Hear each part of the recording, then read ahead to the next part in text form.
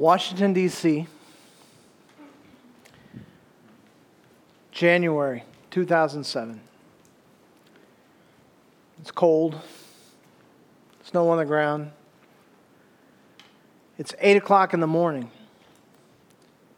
Middle of the week, people are commuting. Everybody in that town works for the government somehow. And you have these bureaucrats that are traveling to their offices, and everybody's in a hurry to get there on time. It's actually 10 minutes till 8. And this is the peak time for the metro stations. Most people there are traveling on the subway. You go in through the metro station, down through the escalator, and get on your train, and come up the escalator, and go out and arrive at your office. It's L'Enfant subway station where there's over 1,000 people an hour go through in the morning rush hour time every day. The shoe shine lady is there. She's always there.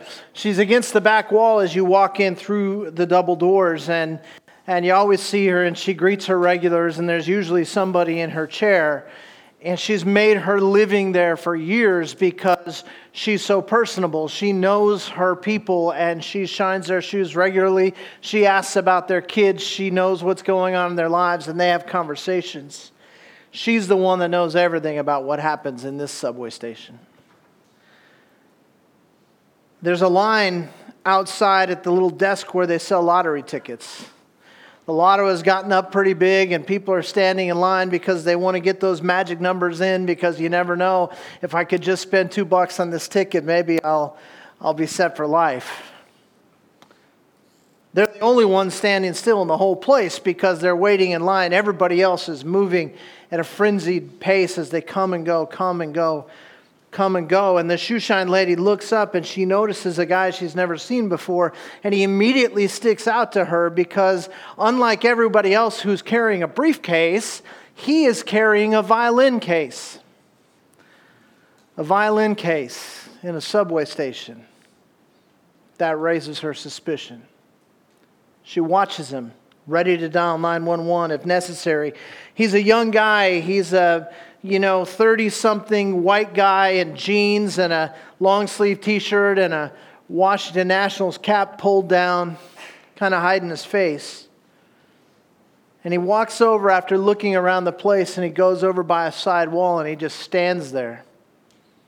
Eventually puts his violin case on the ground, and she watches as he bends down and clicks the buckles on that violin case and lifts the lid and reaches in. And he pulls out a $15 million Stradivarius violin. Made by hand by the master in 1710. And he begins to tune it up. The guy in the cap is named Joshua Bell. He's generally regarded as the finest violinist on the planet today.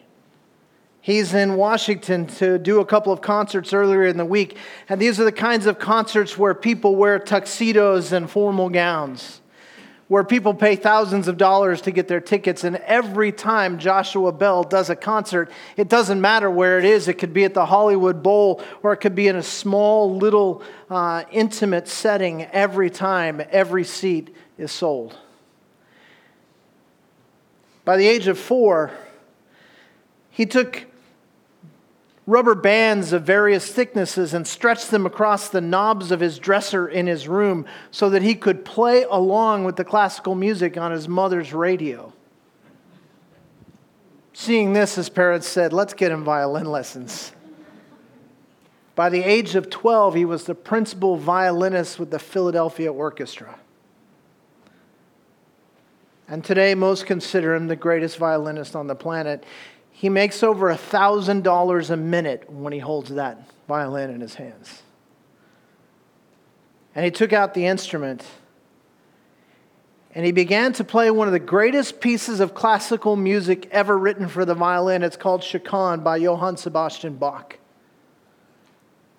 And here we have one of the finest musicians in the world playing one of the finest pieces of music ever written on one of the finest instruments ever made in the subway station. this was a planned event, but it was unannounced. There was extra security, plainclothes guys everywhere because they knew that as soon as the word got out that Joshua Bell was playing in the subway station, the crowds would come and they would overflow and they would spill out into the street. They didn't want anybody pushing and shoving. They didn't want to create a scene. And so the security guys stood by. The hidden camera was posted, one of those little spy cameras up in the corner, to collect it all on video. And he took that $15 million violin and put it to his chin, and he began to play. And it was this.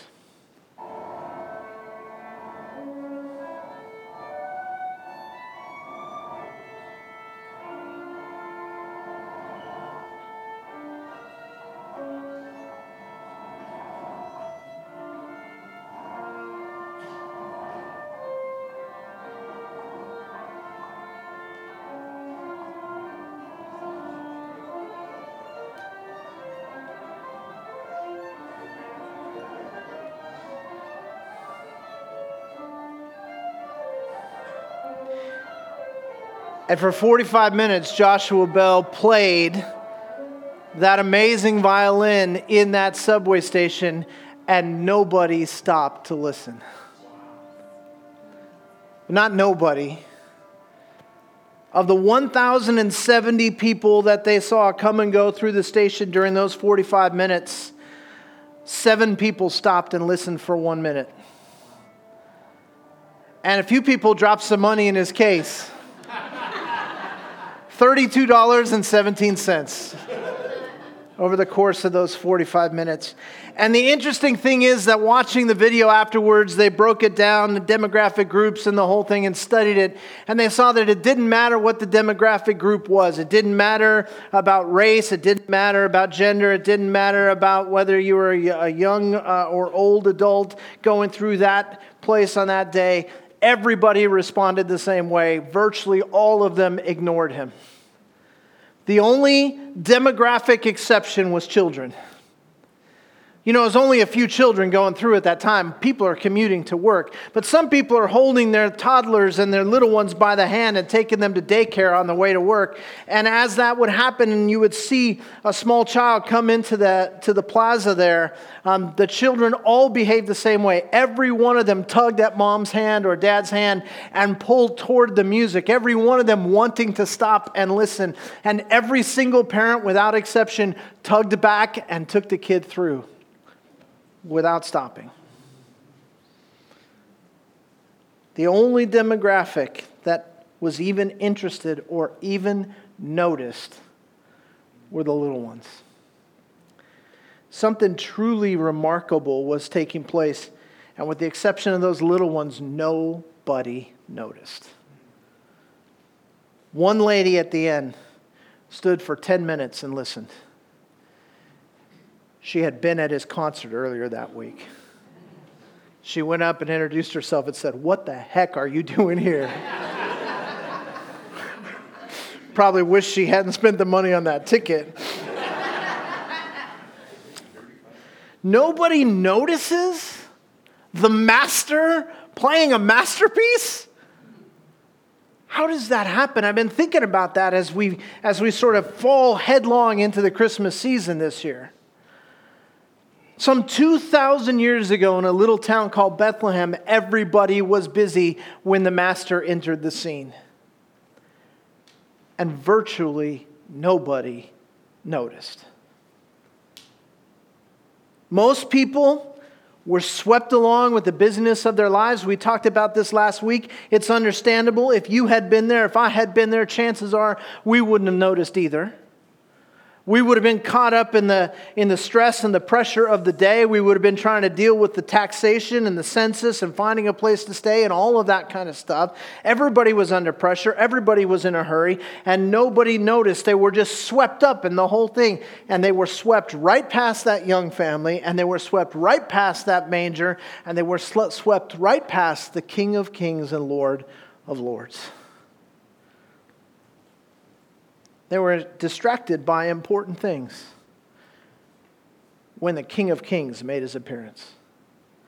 And therefore, they missed him. And I started thinking about the situation with Joshua Bell, and I thought, what would have happened if they had done it differently? What would have happened if they had put a marquee out front that said Joshua Bell appearing for free 8 a.m.? What would have happened if they had built a stage in there and fixed a spotlight and shown it on him and put the correct kind of microphone and speaker system out there so that everybody could hear? Do you think it might have gone differently?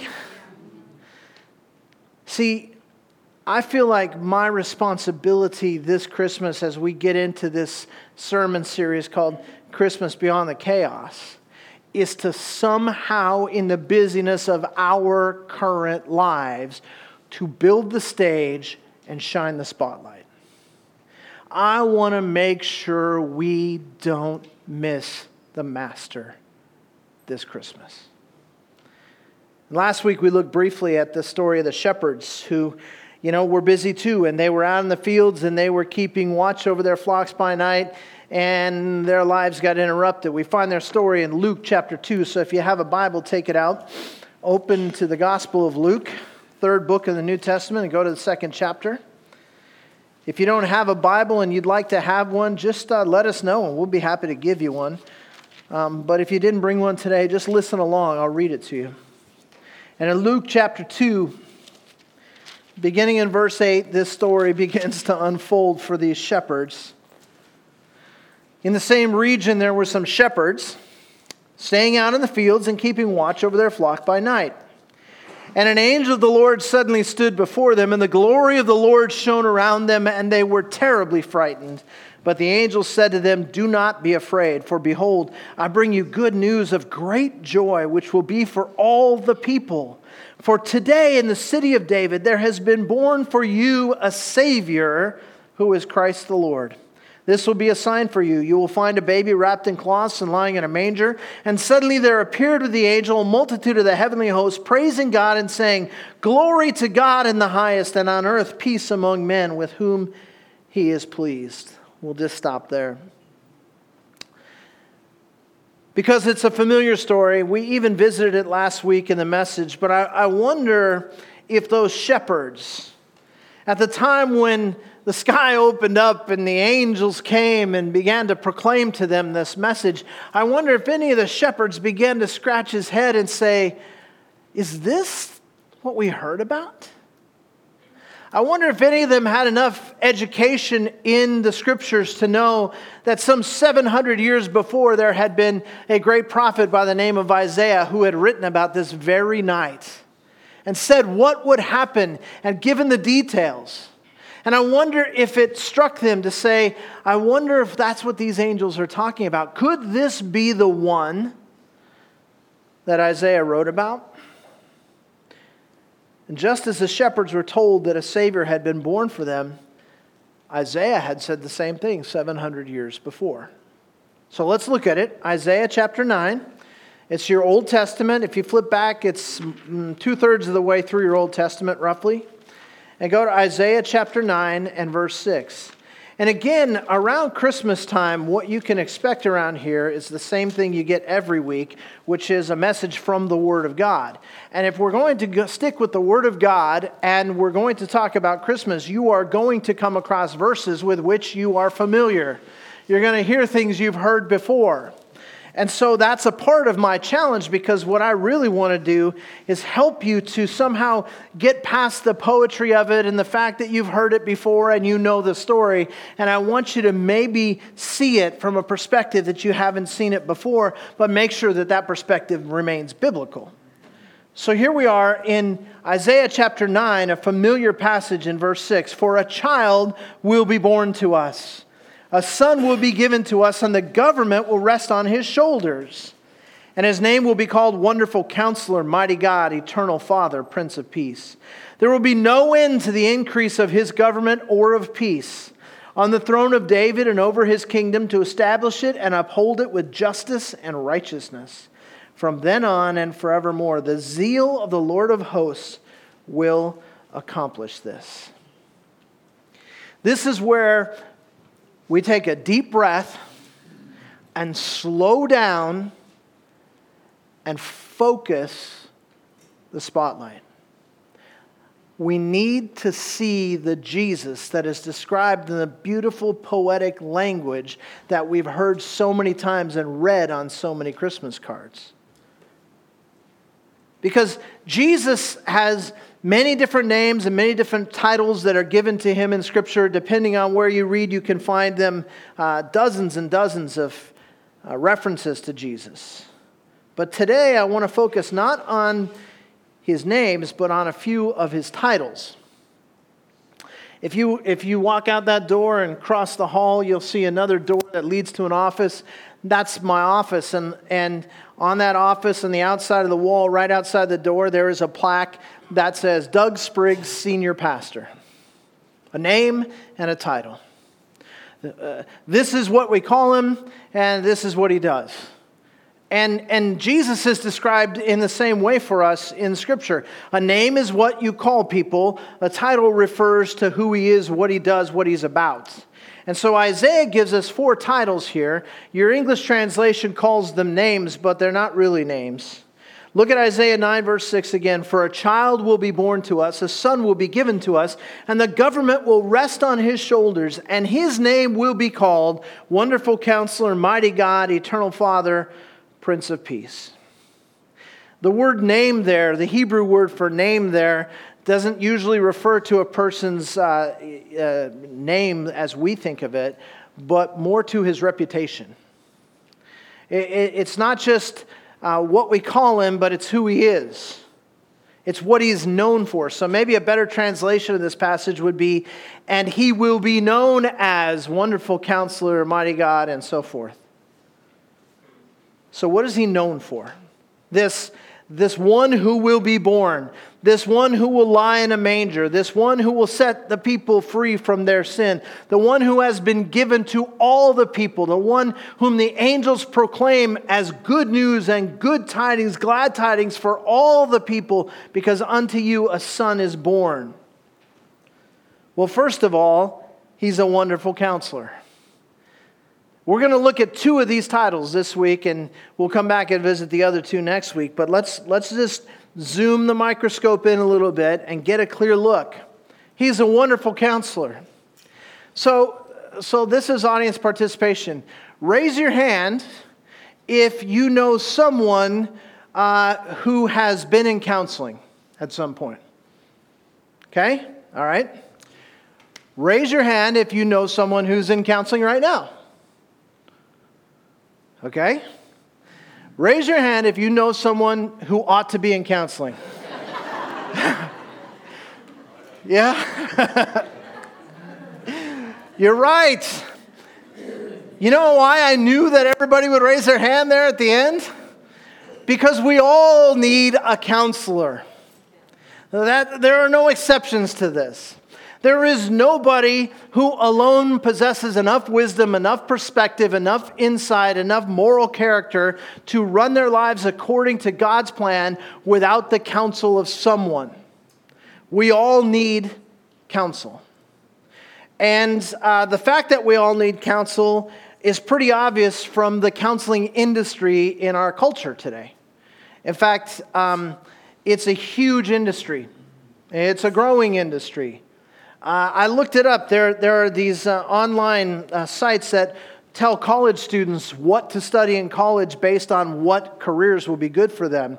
And the counseling industry is always right at the top because people will always need counselors. They say it's a recession-proof industry because the harder the economy gets, the more people need counseling, right?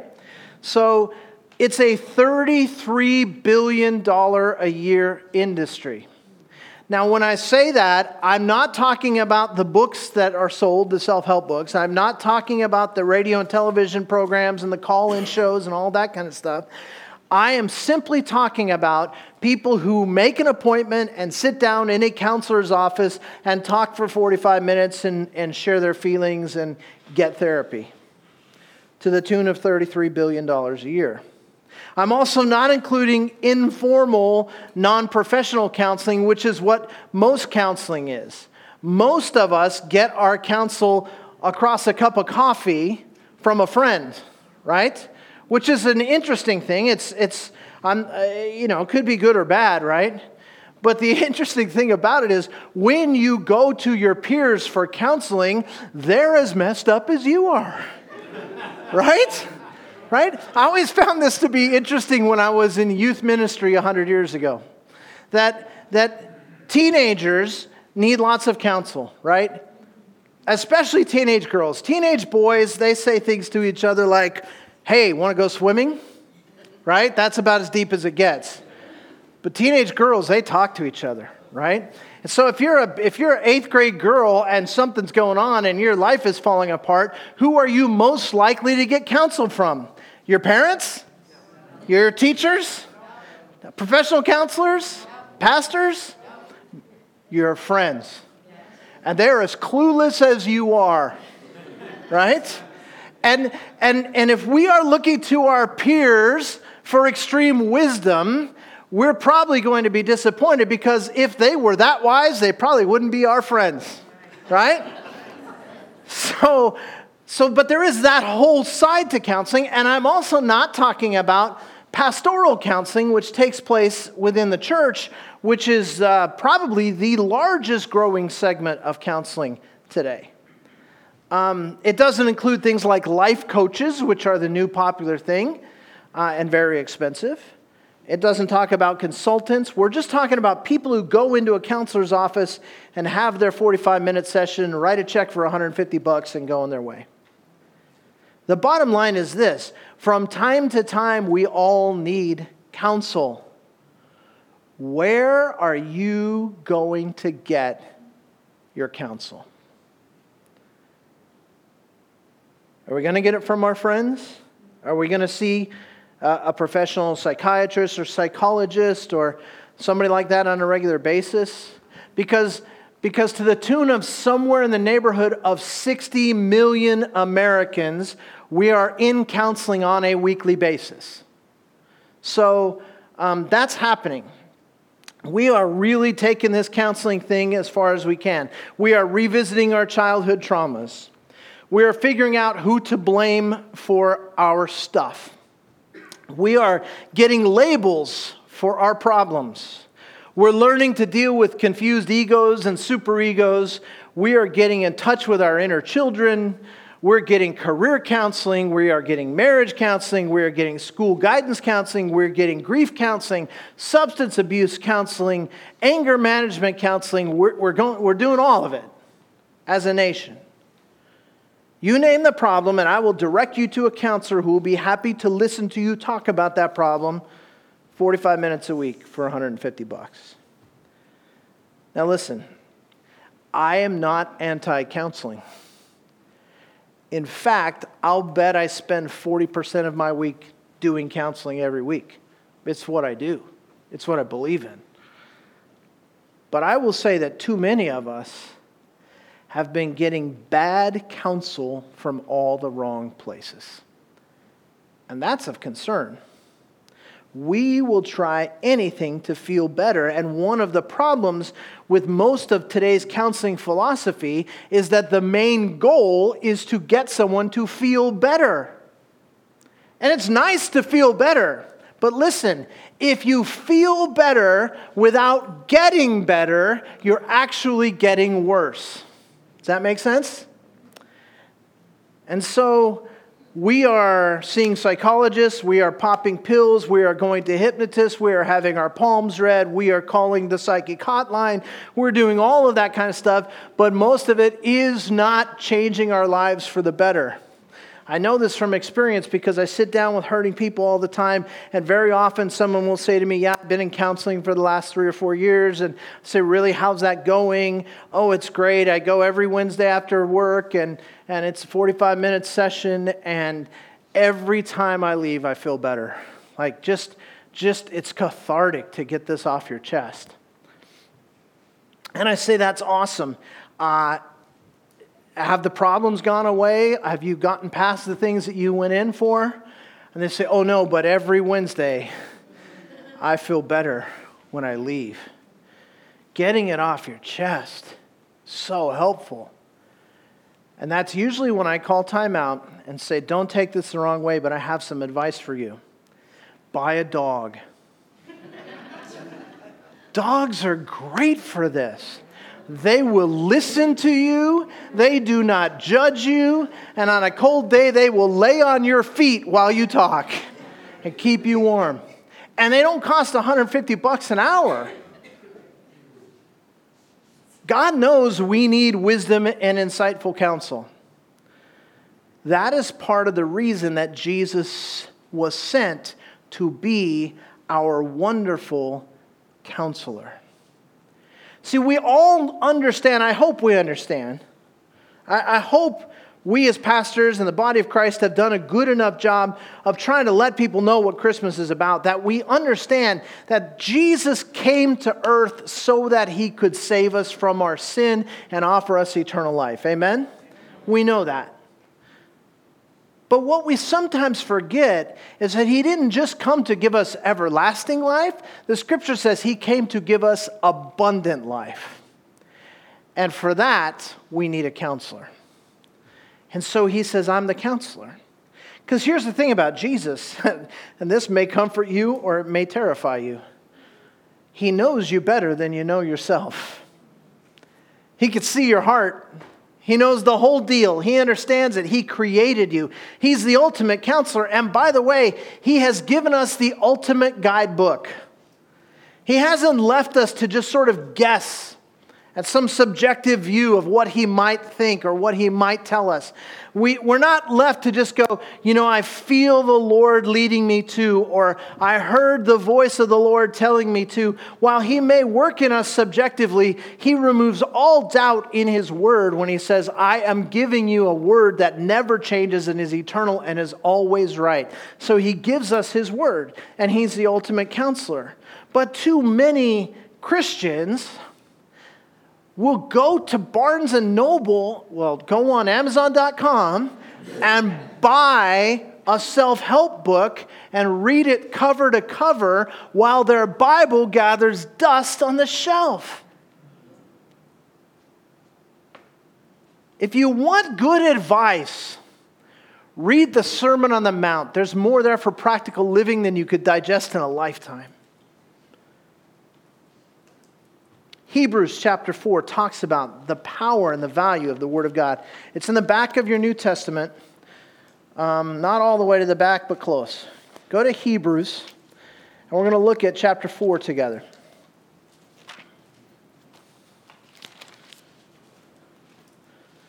I'll give you a second to get there. We're going to be in Hebrews chapter 4, and we're going to begin in verse 12. The Word of God is living and active and sharper than any two-edged sword and piercing as far as the division of soul and spirit, of both joints and marrow, and able to judge the thoughts and intentions of the heart. And there is no creature hidden from his sight, but all things are open and laid bare to the eyes of the one with whom we have to do. Therefore, since we have a great high priest, Jesus, who has passed through the heavens, Jesus, the Son of God, let us hold fast our confession, for we do not have a high priest who cannot sympathize with our weaknesses, but one who has been tempted in all things as we are, yet without sin. Therefore, let us draw near with confidence to the throne of grace, so that we may receive mercy and find grace to help in time of need. Jesus knows you because he's God and he sees your heart. But he knows what it's like to be you because he became human and lived 30 plus years on this earth experiencing humanity. So what have you been through? He's been through it. If you had heartache, he's been through it. If you felt physical pain, he's been through it. And you know what it's like to be betrayed and deserted by the people that you care about the most? He's been there and done that.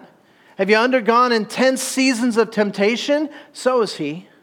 He knows what it's like. He is our high priest, and as our high priest, he sympathizes with us and offers us an invitation to the throne of grace where we can receive help when we are in need. And how does he do it? It says, the word of God is living and active and sharper than any two-edged sword. And anybody who has any extensive experience reading the Bible knows it's true. Haven't you seen this happen in your own life? That you open and you're reading a passage. Maybe there's a time where you're going through something specific and you just happen to be reading along in the passage and you see God speaking to the very issue that you're dealing with.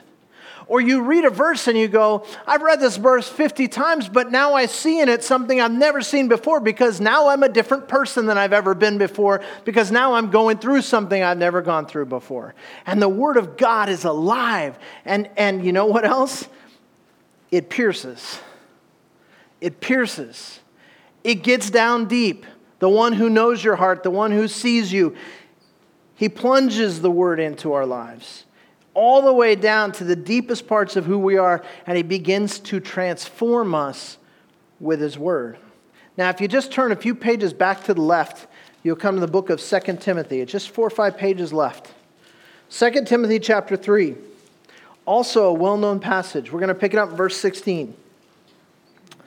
Speaking of the Bible, all Scripture is inspired by God. That means breathed out of God's nostrils. All Scripture is inspired by God. It came forth from him and profitable for teaching, for reproof, for correction, for training in righteousness, so that the man of God may be adequate, equipped for every good work.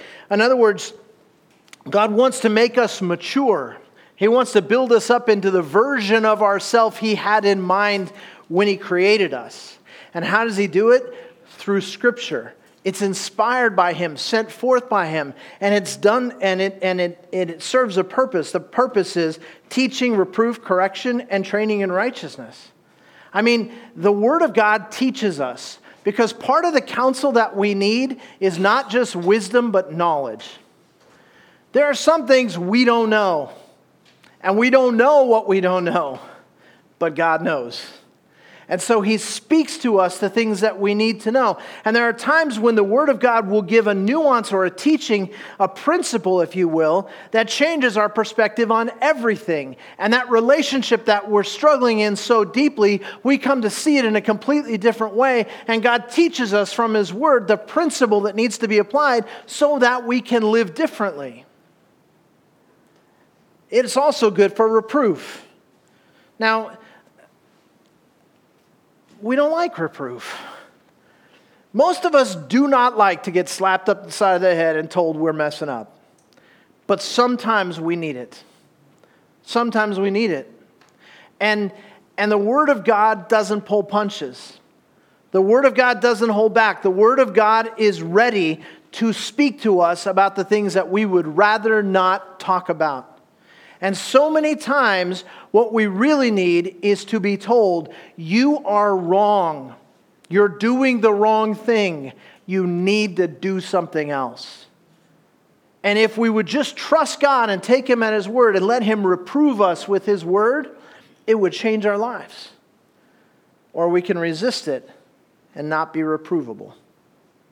It says it's good for correction. I think correction and reproof are a little bit different. Reproof has to do with conviction of sin. I think correction has to do with adjustment of our course. The Scripture says that man makes his plans, but God directs his steps.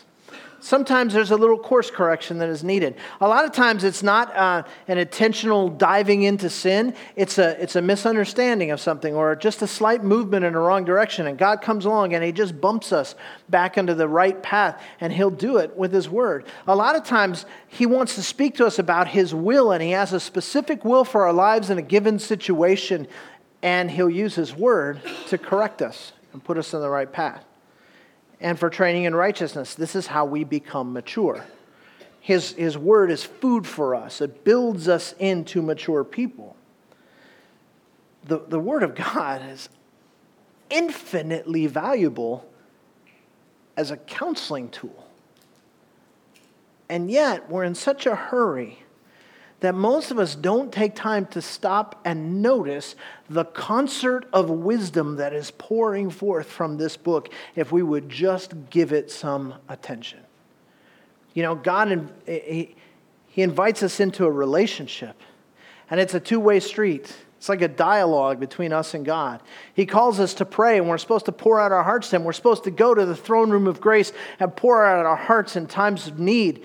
And He responds to us and speaks to us. And He's God. He could speak to us in 1,000 different ways, but the one way He guarantees He will speak to us is through the counsel of His Word. He's a wonderful, wonderful counselor. The Bible is life-changing. We need to read it. The Bible is life-changing. We need to study it. The Bible is life-changing. We need to put it into practice. Now, I'm not saying you don't need any human counselors, but your human counsel should be biblical. You need the principles of Scripture way more than you need the principles of popular psychology. I'm not saying that there's nothing good to be learned from a psychologist, psychiatrist, counselor of any kind. That's not what I'm saying. Here's what I'm saying. If any human being is guiding us in a way that is contrary to God's Word is right and that person is wrong. I'm saying if any human being is striving to make us feel better at the expense of becoming better, then we've missed the point and we need to get back to God's Word. So find a biblical counselor. Find somebody who is deeply rooted in the principles of God's Word, who will talk to you and not be afraid to reprove you, who will not be afraid to correct you, will not be afraid to encourage you from the Word of God and teach you the principles of Scripture and hold you accountable to live them out. Because it's all in there. It's the Word of God. Jesus is the wonderful counselor. Don't miss Him in the busyness of your life. But it goes on. It doesn't just give Him the title Wonderful Counselor. It gives Him the title Mighty God.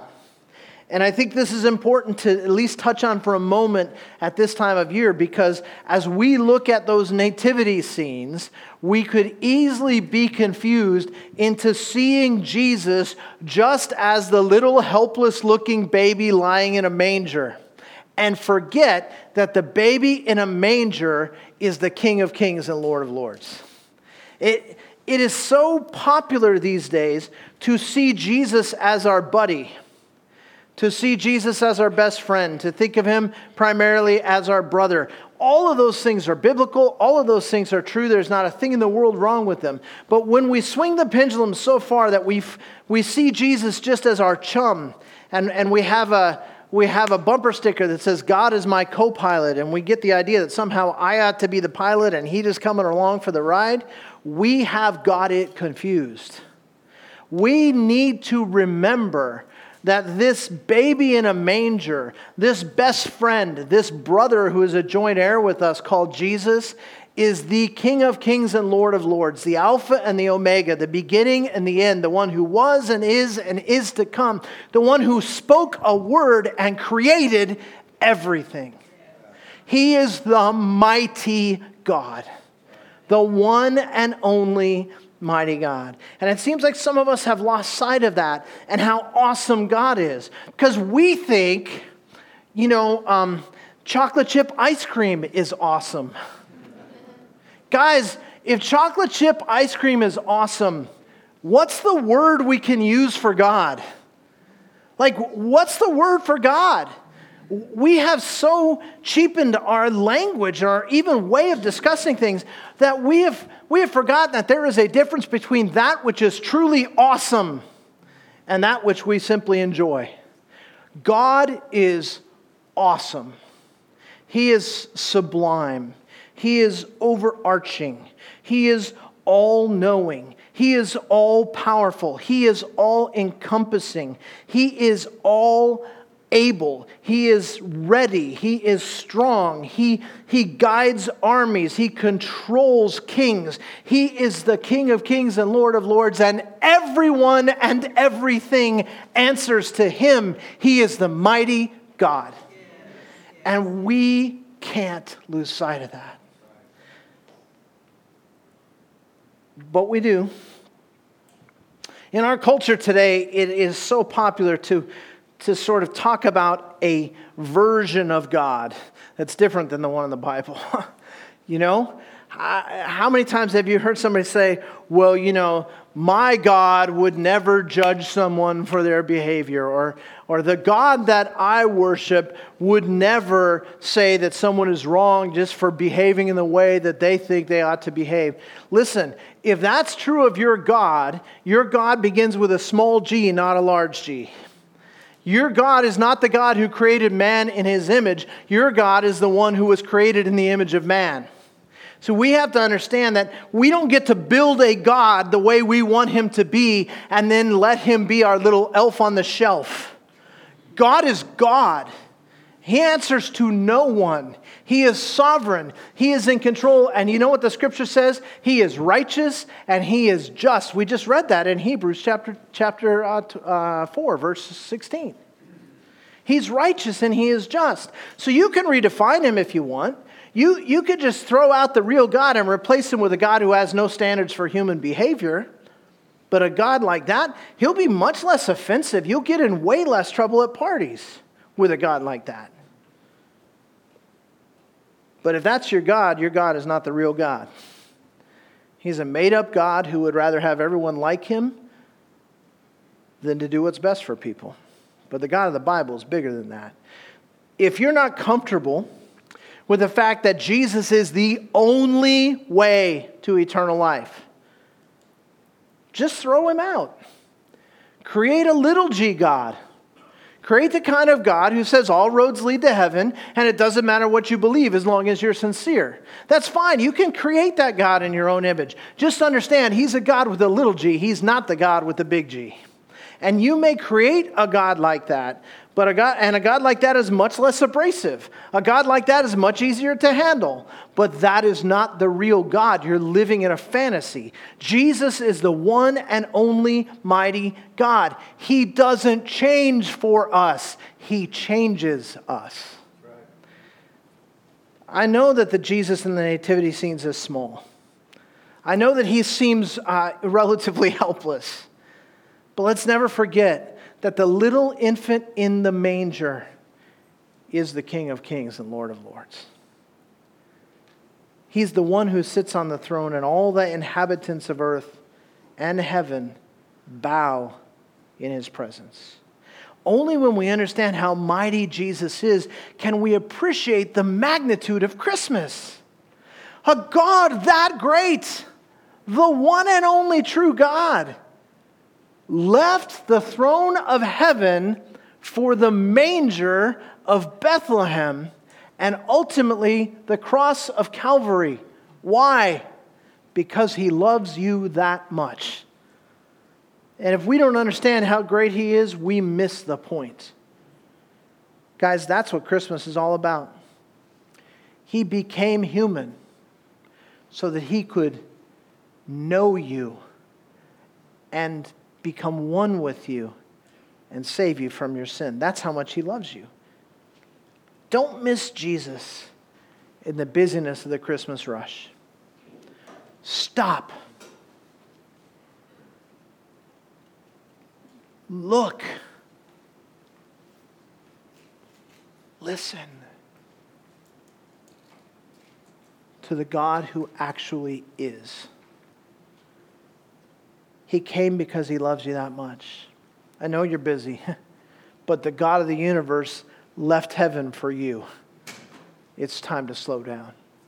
It's time to pay attention.